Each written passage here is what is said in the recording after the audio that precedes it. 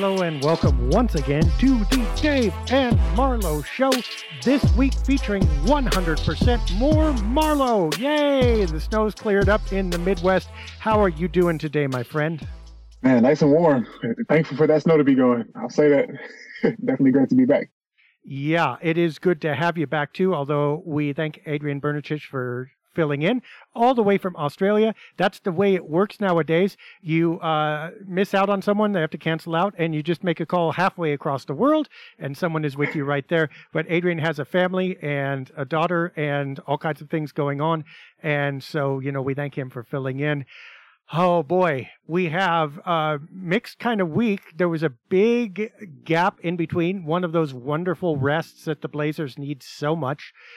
They lost last Friday to the Denver Nuggets in fairly convincing fashion. They did okay in the first half, but second half goes bonk. And then it was the inverse against the Charlotte Hornets at home, whom they should have beaten easily, but Charlotte gave them a run in the first half and Portland blew them away in the second half. Thoughts from those games or on how the Blazers are doing right now? You said it right, just the inverse and how we kind of expected it to go. I was definitely a little bit worried in that Hornets game. The Hornets were coming in, I think they were on their fifth game, on a 6-game road trip in the Western Conference, so you kind of expect Portland to come out with some legs and get out in transition and get going. And next thing you know, you're down almost double digits in the first half. So it's great that they were able to kind of flip that switch. And I guess at the end of the day, going 1-1, I don't think that's the end of the world. I think that's what you kind of expect. So definitely a tough loss to Denver, but you'd be able to bounce back and give yourself some momentum going into a pretty breezy November. Not November, January. Yeah, going backwards. Well, yeah, the Hornets game was curious. I mean, the effort was really suspect in the first half. Let's talk about that in a minute. But the Blazers did not have a huge advantage in three-pointers. They had an advantage in percentage. They shot 50%, but the Hornets shot 40%. And for Charlotte, that's like a lottery ticket. They're not a good shooting team at all. Portland only hit 14 three-pointers when Charlotte hit 12. That's nowhere near enough. But how the Blazers ended up turning it around was 25 fast break points and 52 paint points. So when the girl who brought them wouldn't dance, or was dancing with the Hornets too, they instead went to the sidelines and did a little jig and a boogie with other team strengths and came out ahead. I guess you manufacture a win however you can, right? And the jig and the boogie they did. I love the fact that they were able to kind of get some up-ball movement going with Anthony Simons. It had been a rough stretch for him over the last couple of games. I think they talked about it. He had went 3 straight games without 20 points, which is almost like just unheard of for him. And it's definitely troublesome when he's not, defending well and doing all that too. So getting him going early, I thought that was a big game changer for them. And of course, you got to talk about Jusuf Nurkic, career high 5 3-pointers. Just a great way to come home and get a win. That's the best way you can put it. Let's talk about both of those things. Let's start with Simons, because that's the more difficult subject, perhaps. Now, he did score 18 in this game, and he came out, and I think he scored 7 or 8 right in a row in the first period. It was like the Blazers were going to him to get him going early, and it worked, and that was great. But then after that, he only scored about 10. He was 6 for 15 on the evening, 3 of 8 on three-pointers, which is fine. But he only drew 3 foul shots. He shot about 40% from the floor. It doesn't escape me that when they went to him directly, he produced. And as soon as they stopped doing that, he went kind of back into his groundhog's cave and made it look like there's 6 more weeks of winter for his game. Yeah, it was a really weird game overall. Damian Lillard had, 4 assists in the first 2 minutes. Didn't take a shot in the first 5 minutes. Simons, they were doing really good with the pin downs and the dribble handoffs, whatever, getting him going. And after that, it just kind of went away from it. But I think that's, sort of to be expected when you've got so many different scorers on this team. You got 3 guys averaging 20 plus. Then you got Jusuf Nurkic coming in and playing well. But just the fact that Portland was able to kind of get out in transition, because Lillard had talked about that just in terms of getting out and trying to avoid playing set defenses, getting the off-ball movement, things like that. So I think it's definitely reassuring, and I think it's not too long before Simons gets back into his normal groove. But let's talk about this for a minute, because I mean, does Anthony Simons need to take cuts here? I get it that they have a lot of scorers, and poor Josh Hart is terribly underutilized. I think Yusuf Nurkic could make an argument that on some nights he's underutilized too. But I get it. They're supposed to be the fourth and fifth scorers and do other things for this team. Anthony Simons is not necessarily equipped at 23 and playing shooting guard, by the way, which is a scorer's position. He's not equipped to do all those different things. It's not expected of him right now, which means that if he's not scoring, it's not really, you don't get his full game. I mean, or you don't get like 80% of his game.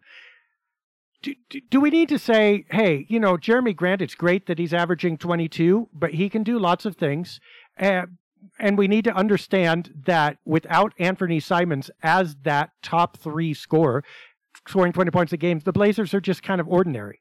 And let Ant cut ahead a little bit and make sure you get him plenty of shots and plenty of good looks every game. I think it's just a simple matter of understanding how this team is going to work. It kind of reminds me of the Whitsitt days back in the 90s and 2000s where so many different mouths to feed. But as long as they're getting efficient shots, I think that is something that they can kind of live with. If you look at the Blazers' numbers, I remember at the beginning of our podcast, talk about how they were really good against the free throw line, weren't taking as many three-pointers. And now you look at it, and they're one of the top 3-point teams as far as tips and efficiency and whatnot. So that kind of fits into Simon's game. So if he just continues to do that, it gives him a chance to kind of showcase other parts of his game that we don't talk about as much. But it's a weird situation here, having so many different mouths to feed in this offense for sure. You can't miss the fact that and again, correlation is not causation. I know it, but in the back of my mind, it's tickling a little bit that when they were getting inside and getting all those free throws, they were winning. They're the best 3-point shooting team in the league right now, and they're playing slightly below 500. Injuries have something to do with that. Defense is a bigger cause. I get it. We'll talk about that in a minute. But do you think they might throttle back a little bit on the threes and make that concerted effort to drive, punch the ball inside with Simons even, let alone with Lillard, and draw the more fouls? Or do you think they're just too fragile to attempt that night in, night out for 82 games? I'm not sure about fragility, but I would say that it has something to do with maybe fatigue. I think at the start of the year, obviously your legs are much fresher. And if you play basketball, then it's a mental thing where you're thinking to yourself like, hey, I'm more comfortable shooting this contested shot than I am getting all the way to the basket into the teeth of the defense and taking a foul. But I was just looking at the numbers, like in October, 24th in 3-point attempts, November 24th in 3-point attempts, and now they're in that top 10 area this past month. So it's been a big change for them. I'm not sure that they can go back to what they were doing at the beginning of the year, but I think in certain matchups, you can sort of get into that. But that as long as the way they play right now, it's a very slow pace, and you just can't be inefficient with it. You have to make sure that you avoid being high in turnovers, and that's something I think they can kind of control. They had 8 of them in the first quarter against Charlotte, but if they can kind of maintain that and keep the efficiency up with that slow pace, I think they can do some good things. I can't help but think that if Josh Hart got the ball more, and I'm going against what I just said a little bit, but again, I think Anthony Simons can do this too. I mean, he likes to drive. He just doesn't like to get all the way to the cup. He likes to pull up, right? But Hart, Simons, even Grant a little bit, getting the ball inside, I think I'd like to see it more. And I agree with you. It's a fatigue issue a little bit, but part of that is also because they don't have a bench. And they don't have a bench right now because everybody's injured. But even before, they were kind of playing the starters fairly big minutes. Is that part of it? Is it like, okay, we have to play our starters 35, 38 minutes in order to have a chance to win? You cannot expect them to go hard, especially expending extra energy on offense for those 38 minutes. So you know what? Shoot the three. Let's take it easier on some possessions and try to manufacture some points, whereas before we were, breaking through the door to get them. Yeah, I think that fatigue factor is everything. And I think that at the second half of the year, maybe we'll see them kind of revert back to that. But just thinking about last week with the Oklahoma City games, they took nine free throws all game in that first game, I think it was. Oklahoma City had 25. In the second game, they took 21. Oklahoma City took 37. So it's tough to win games when you're just relying on perimeter shots the entire game. Last 10 games, they 20.9 free throw attempts. That's the 5th worst in the NBA. They were number 2 in this in October. So just seeing that big change is going to be tough to kind of deal with. especially on those nights where you got Simon shooting, 6 for 15, and Dame doesn't have it. It's going to be tough. So I think if they get days off and rest, they can kind of take advantage of that. But if not, it's going to be tough because you don't lose to a team like that, and you think you're going to be a postseason contender like that. So, yeah, I mean, and it is a massive change when you put those two together. Huge increase in 3-point shots, significant decrease in free throw attempts, and how that works out for the Blazers. I mean, hey, look, it's like seeing an addict kind of go back to their hit. It's like, well, no, I can control this.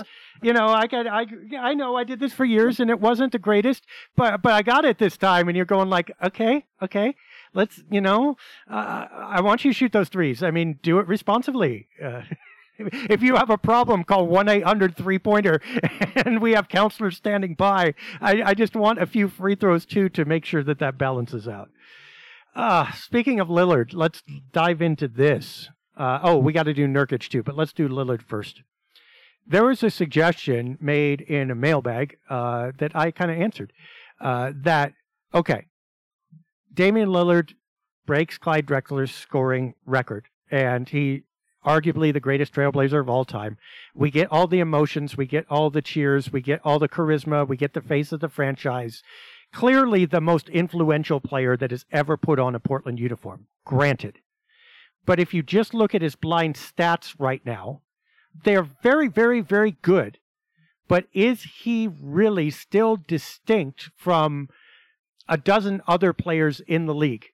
And a dozen is a small number. I mean, if you got top dozen, you're good. But you know what I mean? Like, Blazers rate Damian Lillard greater than any other player in the universe, even right now.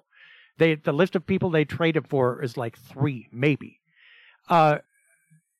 Is he really that good? Or do the Blazers and Blazer fans kind of overrate what he brings to this team because all the rest of the stuff is so good?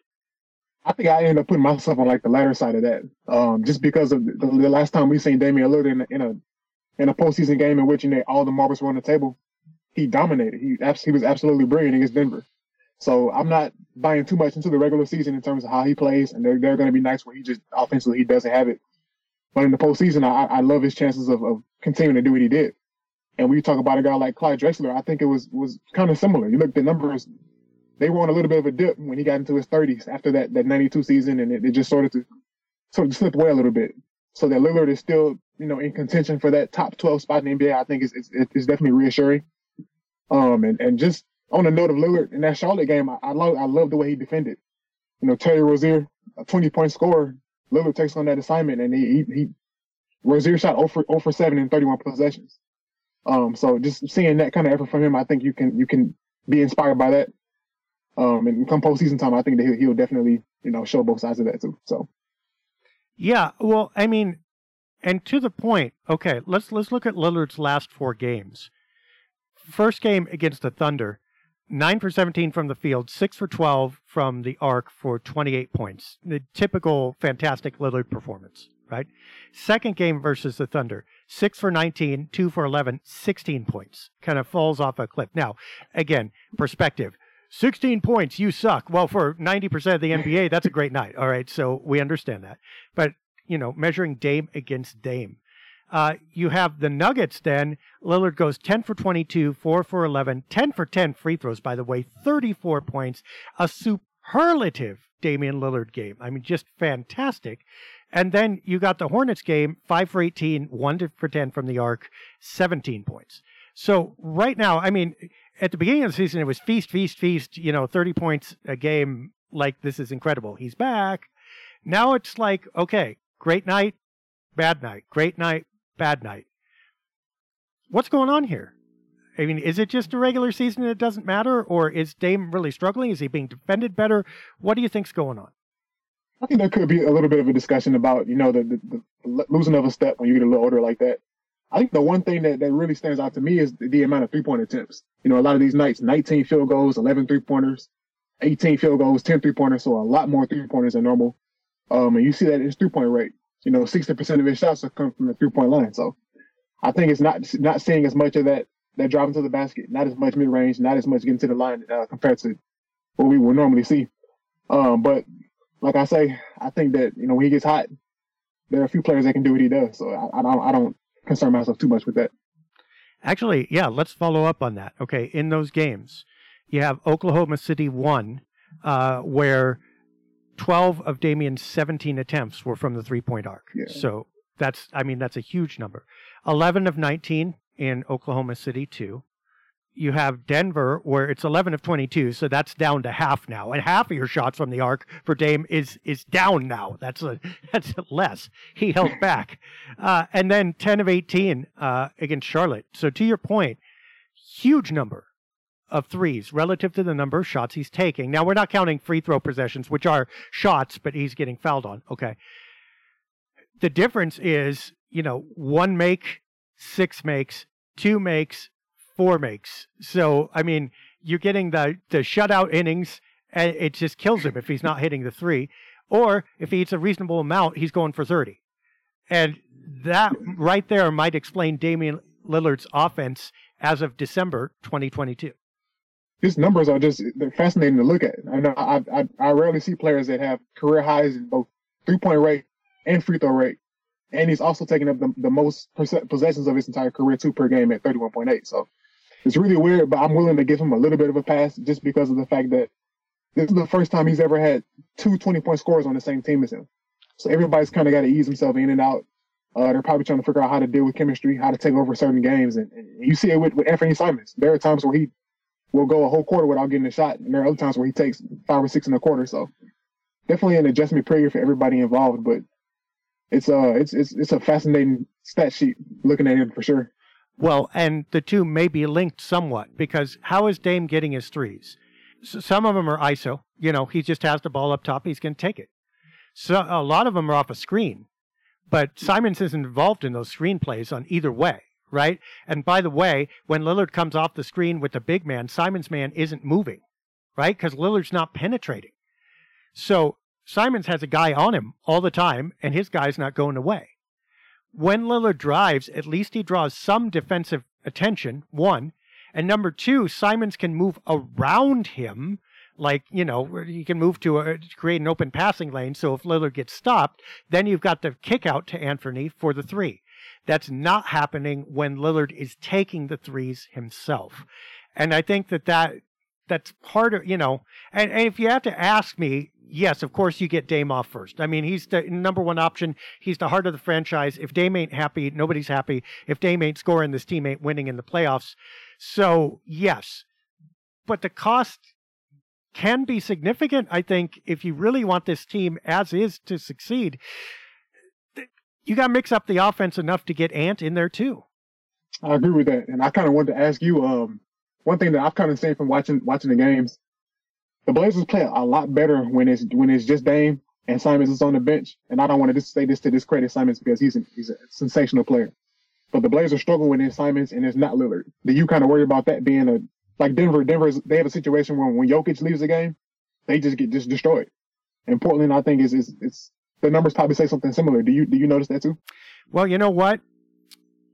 I think it's true, but I think it might be semi-avoidable, and I might be wrong about this, because when Simons is running the second unit, the Blazers are still trying to run an offense, their offense, which, granted, I mean, this is Chauncey Billups, point guard, right? This is Detroit Pistons team, and the Blazers are kind of not exactly patterned after that, but if you have to pick a championship model that the Blazers could hew to, Detroit's pretty close. I mean, they'd like to be Miami, but they ain't got Shaq and they ain't got great defenders. So, I mean, that's not going to happen, right?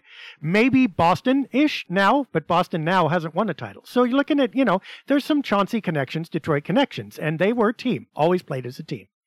All right. What I want, when the second unit comes in, I want Reggie Theus to step in and coach this team, right? I don't want Chauncey anymore. I don't want Ant running the offense. Here's what I'd like. Oh, Dame just sat, and you got Jabari Walker and Trendon Watford around you right now because the whole middle bench is injured. You know what, Ant? I want to see you score 20. If you don't try to score 20, I'm going to bench you and put Dame back in. And you know what, everybody else? There's a reason that, your number is not single digits on the back of the uniform and they're not calling your name on the Jumbotron at the beginning of the game and you're slapping hands with kids handing out T-shirts because you're Jabari Walker or you're Trendon Watford. And I love those guys, by the way. It's no insult. But I don't want Anthony Simons setting them up. I want those guys going and getting Ant's rebounds because they know he's going to shoot it. They got one job. Go do it. Let him score. And I want to see Ant set loose a little bit more. And you know what? I don't care. I don't care if he bricks shots. I don't care if it looks bad because he either develops into it and it doesn't look bad anymore, or it's an utter failure and you go, we don't have an Anthony Simons what we thought we had.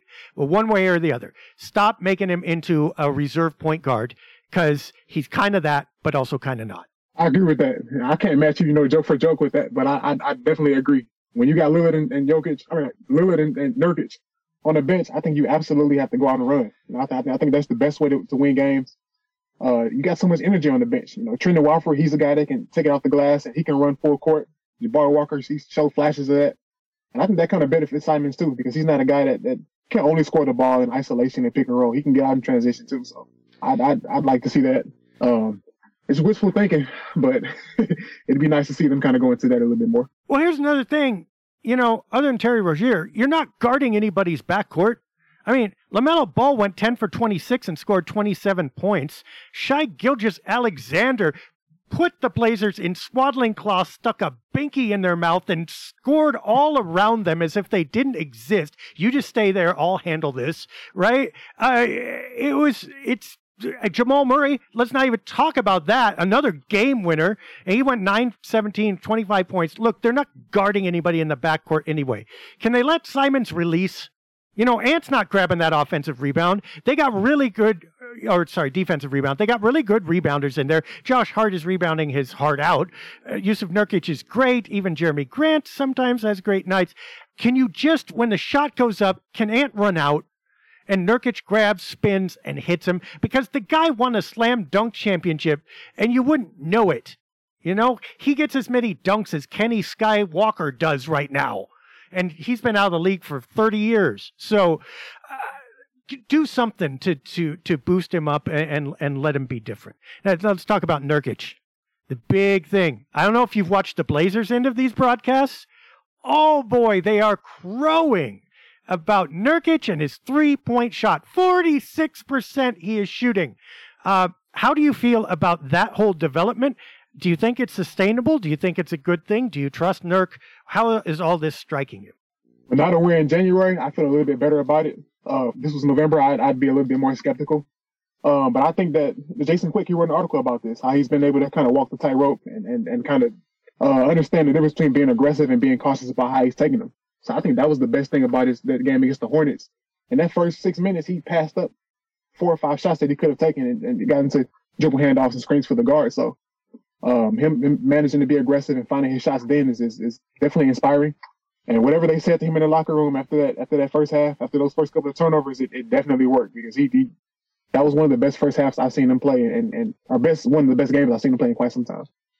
This is a bonus for Nurk, right? This is you did good. Here's your allowance. Go get some ice cream. And ice cream's good. I mean, his stroke is better, right? When you look at it, when I look at his stroke now, I'm going like, oh, that's going in. I'm like, wait a minute, that's Nurkic. No, that's going in. So, I mean, do you feel, when you watch him shoot, are you feeling more comfortable? I'd say so, yeah, especially when the defense kind of sags off because the Blazers like to use him as like a trailer. It takes him a long time to get up the court, so you can kind of get him into that DHO, and if he's open, he's going to take that shot. And the way the Hornets played him, the distance between me and him may as well have been me and you. It was so far away. Like Plumlee didn't want to guard him on those threes, so he's able to get open shots throughout the night. And the writing was kind of on the wall. I remember in the summer when he was playing in was it Bosnia? He was shooting 3-pointers, and people were like, "Oh, I don't know if this is going to translate." And that's exactly what it's done. It's translated extremely well. Yeah. Okay. So, kudos and applause to Nurkic. Do you think this is going to change the game for Portland? Is this a game changer? Is this worth getting super excited about? Yeah, and Quick's article, he talked about it opening up their playbook a little bit. And if they got him on the 3-point line, it opens up different sets you can run because now defenses have to kind of fear it. And there was a situation in that Hornets game where they it was Nurkic and Grant both out on the 3-point line, and they kicked it out to Nurkic. And PJ Washington was trying to decide how he would stunt. He was going to go at Nurkic and Grant.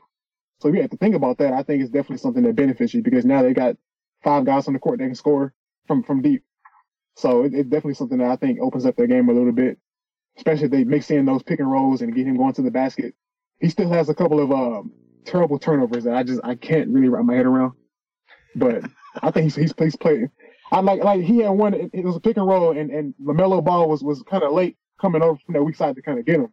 And in that situation, you've got 3 different options. You got a free pass to the basket with your right hand. If you don't, you're quick enough, you can get a post up on Ball. Or if not, you got a wide open Keon Johnson in the corner.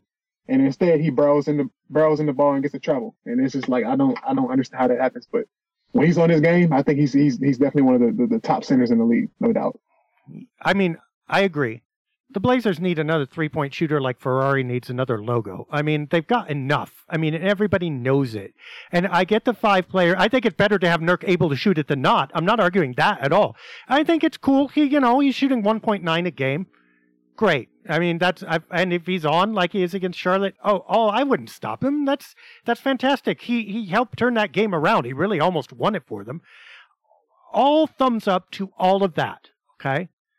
But, okay, if he's out there, someone needs to be cutting, and the Blazers need to get them the ball. That's not happening.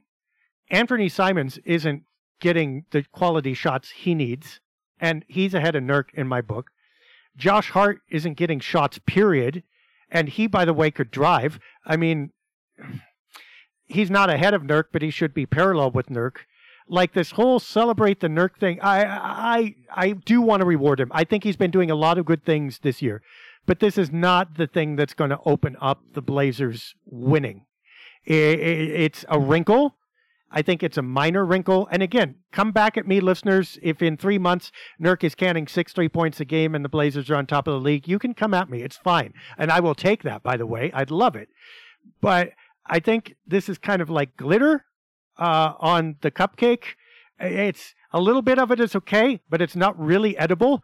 And it doesn't really change it. Just makes it look a little better. So we'll see on that. I mean, Marlo is probably more correct than I am. That usually happens, but let's see.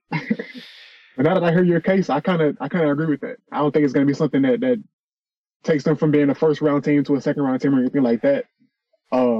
Just because the offense, a Tiger doesn't change his stripes. At the end of the day, when this team gets down, they revert to the ISO ball, and it's tough. You don't really see too much of that, so I think it's going to come down to them picking up the right habits and just being more efficient at the end of the day. So I kind of agree with you now that you've kind of given your case on it. Yeah, you know why I might be excited is now I like, obviously, Dame and Nurk pick and roll is classic, and they probably don't do quite enough of that. They could tend to mix that back in. But if Nurk can pick and pop out at the 3-point arc, it would keep opponents from crowding Dame on those screens. That would be devastating, like LaMarcus Aldridge with more range. But the thing is, it takes Nurk a long time to set up that shot, and he needs to be really pretty wide open unless he's on a roll. And that's part of my critique, too. I get it that the other team is leaving him wide open. That's a good thing. But I bet as soon as that stops, that his success rate plummets as well. And I can envision a playoff series where you're going like, okay, if Nurk just hits this 3-pointer, we're going to be okay. And Nurk ain't hitting that 3-pointer even when he is open.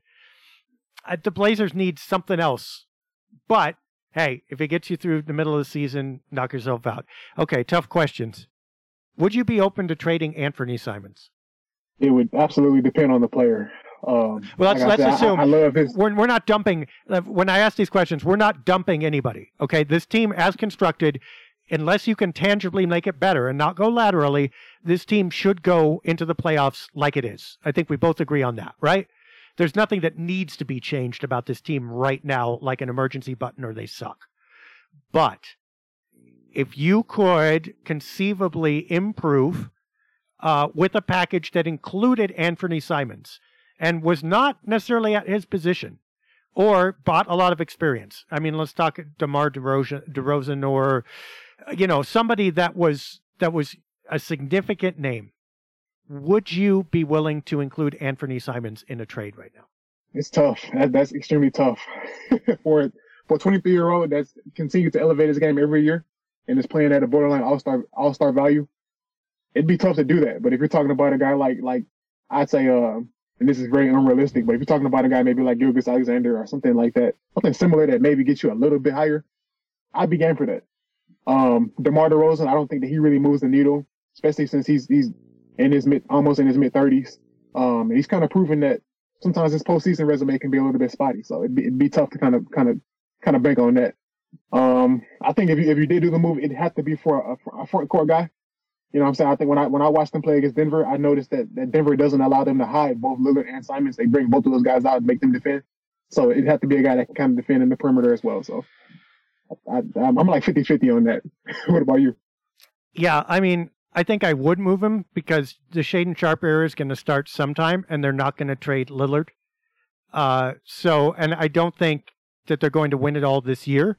So you give Shaedon Sharpe a lot more experience. You start him at shooting guard next year, and you strengthen the rest of the team. Sure, but I am reticent for the same reasons you are. And this whole Anthony Simons doesn't belong, and he's a bad fit with Dame, and blah blah blah. We don't know all of that yet. And if he is, part of the problem is also Dame when you're talking defensively. So it's not just Simons.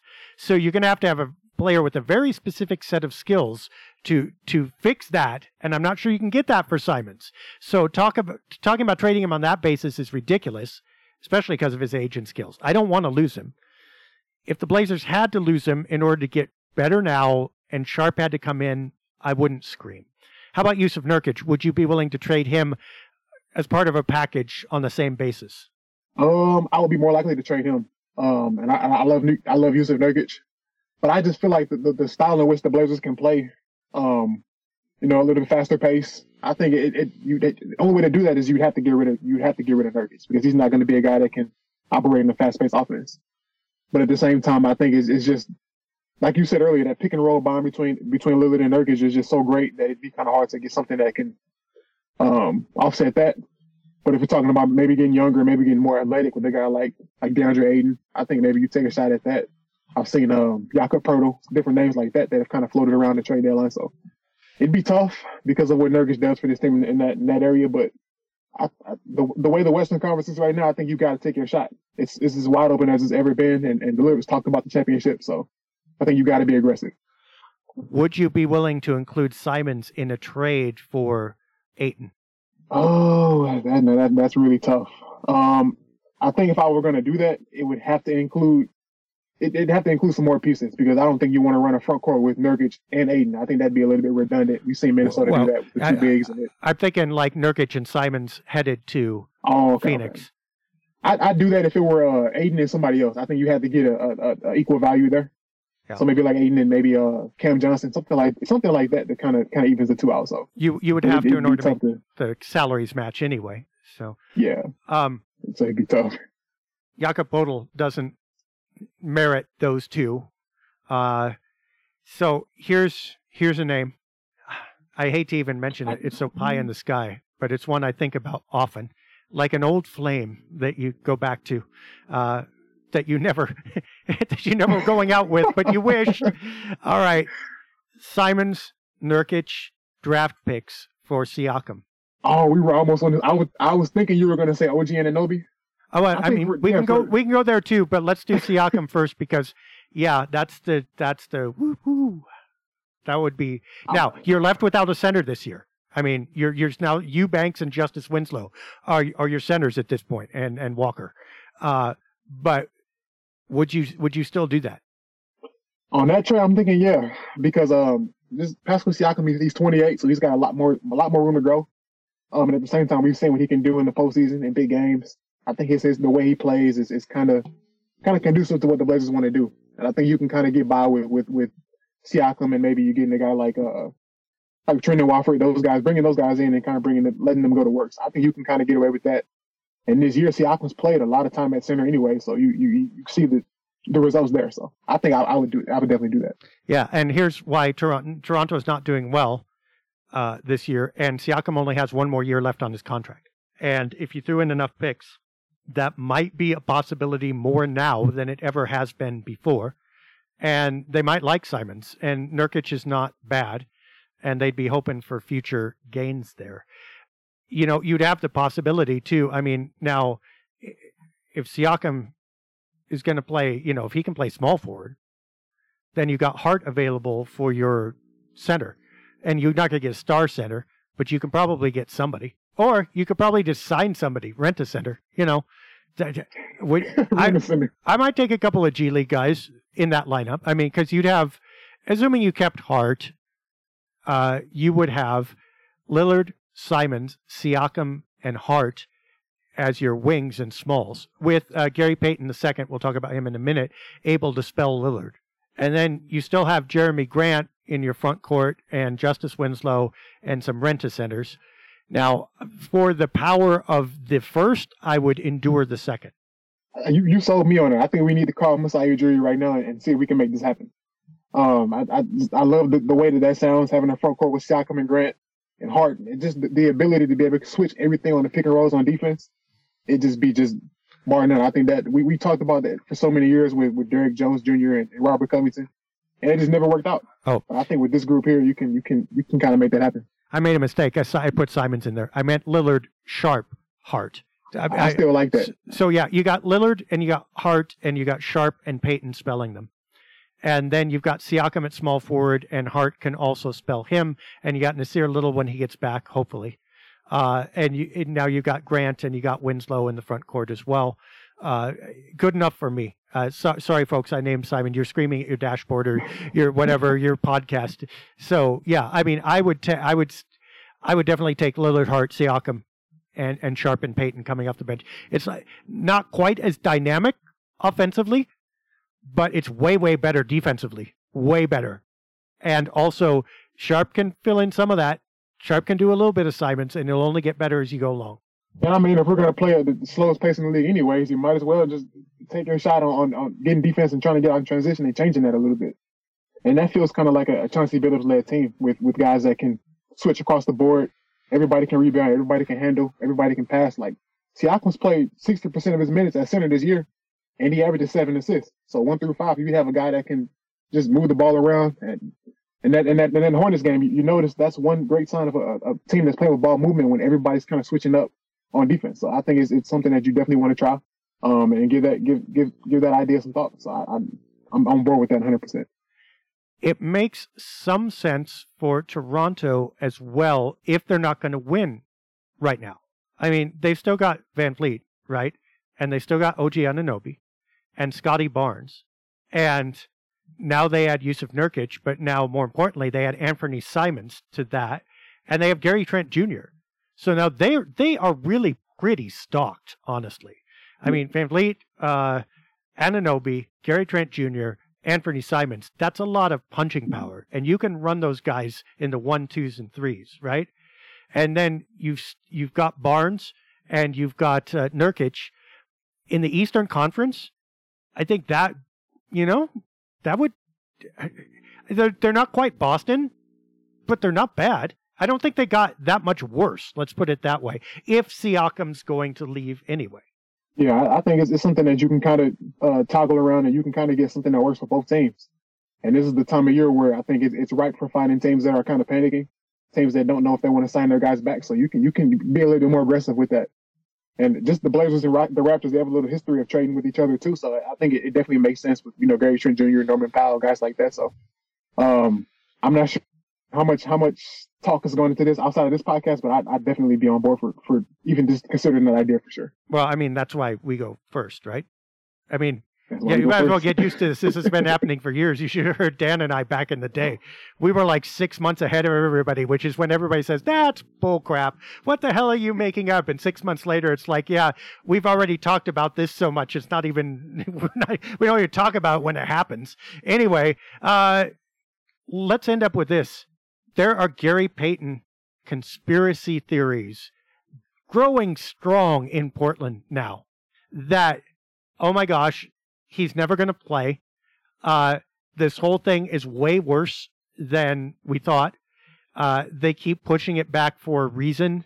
It's like some kind of vaporware in computer software. You keep hoping this game is going to come out and they say Christmas 2022, nope. Spring 2023, nope. Winter 2024, now we got a new system, so we got to start way over, for this new updated console. Is Gary Payton going to play? Is there anything more to this other than he just is taking time to recover?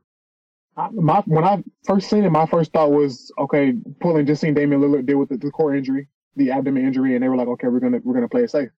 But that's just my speculation. They were saying he's gonna be ready for training camp. Gave him a 3-year deal, almost $30 million. So I'm thinking that sooner or later he's gonna come back. And I think it's kind of reassuring the fact that he did practice in full on was it Tuesday?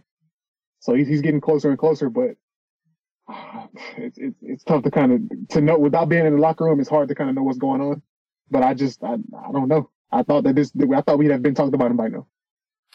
Yeah. I mean, if you read the comments on the latest, because he was maybe going to play against Golden State, which is tomorrow as we are talking, yesterday as you are hearing this podcast. And, I mean, there's literally strong comments in the section saying he's never going to play. He's just trade bait. He's not going to suit up in Portland. And I'm just kind of gobsmacked by this. I don't think that he was signed to not play. I don't think that he was signed as an extraneous player. He fills a critical role for the Blazers, and they were depending on that.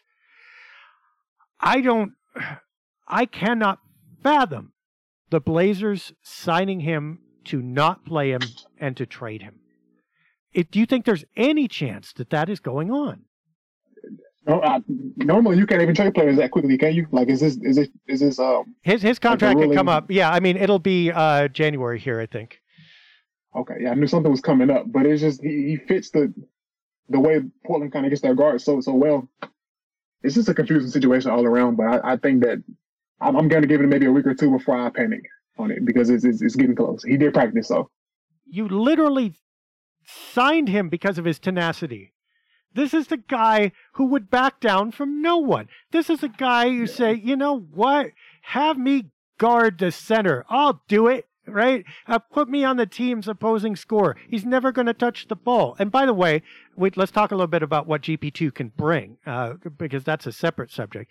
But unless you completely misread that, and by the way, Gary Payton, first of all, he's been a chronic role player his whole life. It's not like he's star powering the Blazers. I'm too good for this. He's worked for everything he's gotten. This is his first big contract, and he can't go to sleep on it, I hope. Unless you completely misread him, and everything up to this point that he's demonstrated in the league has been just a big lie, there's nothing more to this story than he's taking a while to get back. I don't understand the other part. Do you think GP2 brings to the Blazers something that no one else does right now? And if so, what is that? I think that we talked about it a little bit before, just being a 99th percentile pick and roll defender. And I think that the Blazers, you can never really have too many of those guys. I think that the Blazers have guys that can play with energy and play with intensity, but sometimes that energy and intensity doesn't lead to, the smart defensive play and whatnot. So having a guy like that, I think you can't underestimate, the power of having championship pedigree, which he brings from Golden State. Switchability and the level he brings defensively, I think you can't really replace that. So I think it'd be great to have right now with all of the injuries that the Portland has had as of late. So no, he's aggressive, and he can do something when he gets there. And this has been my critique of the Blazers for a long time. Even when they have defenders, they're kind of almost polite. I mean, like they can get to the spot, but what are they going to do when they get there? They're intimidating no one. Knock, knock. Can I share with you news of our Lord and Savior Jesus Christ? No, slam him and dunks, right? Okay, this guy is going to get in your grill. How many times have you said this season, gosh, they need to deny this guy the ball? Like if someone else is going hot, it's like you can't stop him once he catches it. Deny him the ball. And players kind of get there and try it, and they might pull it off for a play. But you just lose track of the defender. You don't even see the Portland defender anymore. You just see the ball going to the guy you didn't want to get it. It's like, okay, you cannot ignore Gary Payton like that. He will play ball denial. He will get up in your grill and get his hand in your dribble. He will stay with you. again, Justice Winslow. I pointed this out. Shai Gilgeous-Alexander. Remember that shot? The game winner. Oklahoma City won, right? Winslow's a good defender. Winslow's bigger than Gilgeous-Alexander. Winslow can do a little bit. But you know what? That's exactly the situation that Gary Payton should have been in. Because Winslow, as good as he is still reacting to the play. He's not dictating the play. He couldn't deny the ball. When Gilgeous-Alexander started to drive, Winslow had to respect that and go with him, right? So he takes a step back when Gilgeous-Alexander takes a step forward, and then Gilgeous-Alexander steps back, and Winslow can't cover it, and it's an open shot, okay?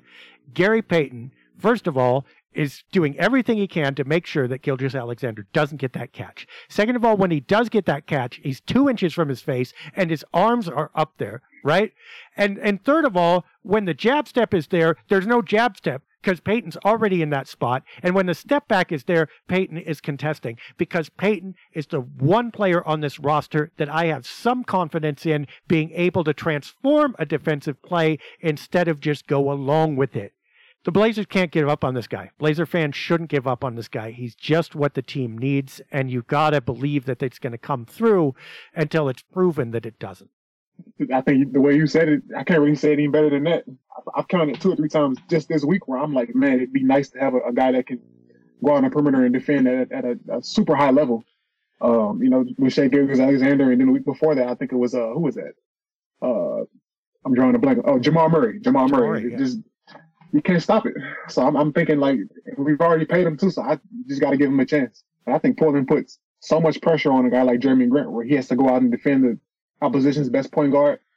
And in the postseason, I think if you're facing a team with length, that means you're putting either Lillard or Simons on a forward. And it's tough to live like that, especially if they can kind of attack that. So having a guy where you can put Payton on him and bring Grant up to a forward, I think is huge positionally. So definitely think that we're patient. We can kind of reap the benefits from that. So it's one of the great conundrums of this season. It's like these 2 forwards are probably the best defending 2 forwards the Blazers have had in a long time. Where is it, though? Where is it? First of all, you don't notice it in the aggregate stats and the team-wide stats. And second of all, you notice Grant sometimes and Hart sometimes, but it's not consistent, right? There's no real demonstrable point of attack fireworks going on the defensive end, okay? It's like they're both good defenders, but they're in, waist deep in jello, and there's only so much that they can do. Well, where's that jello coming from? It's the pressure. Exactly the pressure that you just described. All right, hey, forwards, go out and guard point guards. Oh, okay. Well, I'll do that. Oh, but also, you haven't got a backstop behind you because Nurkic is not a real shot blocker, and we don't know entirely if he'll be there. And Drew Eubanks, bless his heart, is probably not going to be able to cover every play. So, also, watch your back, right? And watch everybody else's back, too, because we might need you to rotate. All right, now you've just taken my good defense and used it at point of attack on a quicker guy than me that I have to watch driving and shooting. And also, I have to watch my back at the rim. And also, I have to watch your back at the rim. Nobody's going to defend well. It's like taking a guy who studied for calculus and making him take 3 tests at once. Calculus, history, and literature. All right, I'm going to do great. Okay at all of them, but I can't. You should let me take one at a time. Gary Payton can take away one of those things from the forwards, which is not just going to make that point of defense better where Payton is, it's going to allow them to do one less thing, which means they'll be able to devote more energy and attention into the 2 other things. Automatically, you're going to see this lift. Now, I'm not pretending he's going to play 30 minutes a game. He's not. But in those critical situations or in crunch time, this can make an outsized difference. Don't write him off unless you have to. I can just feel the passion in what you just said. Like I can't say it better. Energy can only get you so far, and you have to have the guys that know how to do it. So, well, I've been trying to answer this all season. I mean, it's kind of come clear in what you said. I've thought about it a little bit before, but it's coming clear right now. Okay, Jeremy Grant is supposed to look better than he does. Josh Hart is better than he's looking right now, and it's not them. They didn't change. It's the gaps around them and all the things they have to do. Now, by the way, love you, Nurk, even though you blocked me on Twitter. Look, shot blocking, defense, stout defense in the lane would also do this. And it's another critical area for the Blazers to address if you want those forwards to look everything that they can be on defense. that's my spiel. I think the trade deadline can do part of it, but I think getting Gary Payton back will do at least some. That's well said. Anything more going on with this team that we haven't talked about? I'm just really excited about what's to come in January. I recall that they've got 11 out of 15 at home, and they've survived like the hardest parts. We always bring that up. They survived the hardest parts of their schedule. They're playing at the Moda Center. Hopefully that means they get out in transition. You know, I'm going to beat that drum until they. I don't know. I don't know if they're going to hear this, but hopefully they do. You definitely want to see that. This is their best start to a season since 2020-21. So inspiring, and Western Conference is wide open. So I'm just really excited to see how all that's going to play out over the next couple of weeks. I agree with a marginal percentage that the schedule is going to give them an easier time and they're automatically going to get a few more wins. But their propensity to piss away those wins, sorry folks, but I mean, with bad quarters and subpar effort, and again, we should beat this drum, injuries are, you don't understand. Look, okay, you're going to take away some bench players. What do you not want to lose? Well, I don't want to lose Gary Payton. Okay, well, he hasn't shown up yet. Okay, well, then I really better not lose Justice Winslow, too, because he's gone. All right, well, can Nasir Little? Nope. All right, who's left? I mean, Keon Johnson is your best defender off the bench, folks. I mean, that's what's left. So you should not be surprised that the starters are playing big minutes and it's not looking real good right now. But even saying that, we need more consistency. We need a better effort, or the schedule is not going to help them, because they showed that they were capable of losing to Charlotte at home. And it took a career performance from Nurkic from the three-point arc to bail them out of that. Okay. They cannot depend on the schedule to automatically make them better. I hope they don't. I hope actually they get behind Lillard and Hart a little bit, because I think those two have the right, they understand what's going on, and everybody else fall in line and really go for it. If they attack this schedule, I think they can do real well. But if they do not attack it, I think they're going to end up with the same oatmeal, no, not even oatmeal, cream of wheat almost, that they've gotten so far. And they have the potential to be schedule agnostic, and that worries me. Yeah, it's definitely worrisome, because we talked about how important it was to survive getting to this point in the schedule. And it just, they haven't taken advantage of it. I remember we talked in our last podcast about how they had golden opportunities to beat the Thunder and the Rockets and whatnot. And then you drop 2 in a row in Oklahoma City in 2022. That's not a good sign. And any more injuries, me and you are going to have to go out there and suit up in a minute. So we got to just hope they can get healthy. And maybe they take a chance on somebody in free agency or whatnot. But I just hoping that they take advantage of it. That's crazy, because they did so well at this at the beginning of the year, beating teams under 500. They were like 8-3 last time I checked. So it's been a little bit of a struggle for them as of late, but hopefully they can get back on track. Yeah, schedule agnosticism is only fun when you're 10-4. It's no fun when you go 6-12 after. All right, it's 8-12 actually. But so before we go, tomorrow at Golden State, hosting Detroit on Monday, and then, another mini road trip at Minnesota on Wednesday begins it. So at Golden State, home versus Detroit, at Minnesota, 3 games. What's the record in those 3?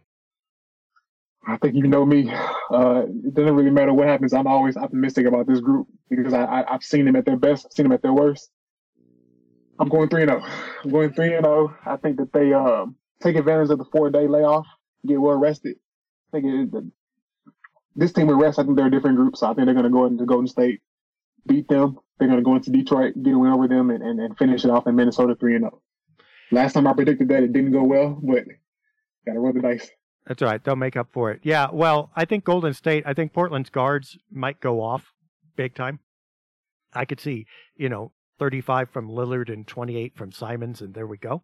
So I think that could be a sneaky win, but they might lose one of them. So I'll go 2-1. If they go 1-2, I'm going to be a bit disappointed, because the rest of the road trip doesn't necessarily get easier. You got Indiana after that, and then Toronto before you got a homestand. But even that homestand is Orlando, Cleveland, Dallas, Dallas. So, I mean, the coming home is not necessarily going to be easier. And then you got to go at Denver, host Philadelphia, host the Lakers, which Lakers, but you know what? LeBron's always LeBron if he's still playing. San Antonio, Utah, Toronto, Atlanta, Memphis. Look, you got a lot of home games in January comparatively, but you don't necessarily have easy teams. So win the ones this week. So 3-0 from Marlo, 2-1 from Dave. Thank you for listening. We hope we will have a wonderful time reporting on all kinds of wins next week. And then after that, we will get seriously into the trade deadlines because rumors are going to percolate. For Marlo Ferguson, I'm Dave Deckard. We will see you again next Saturday.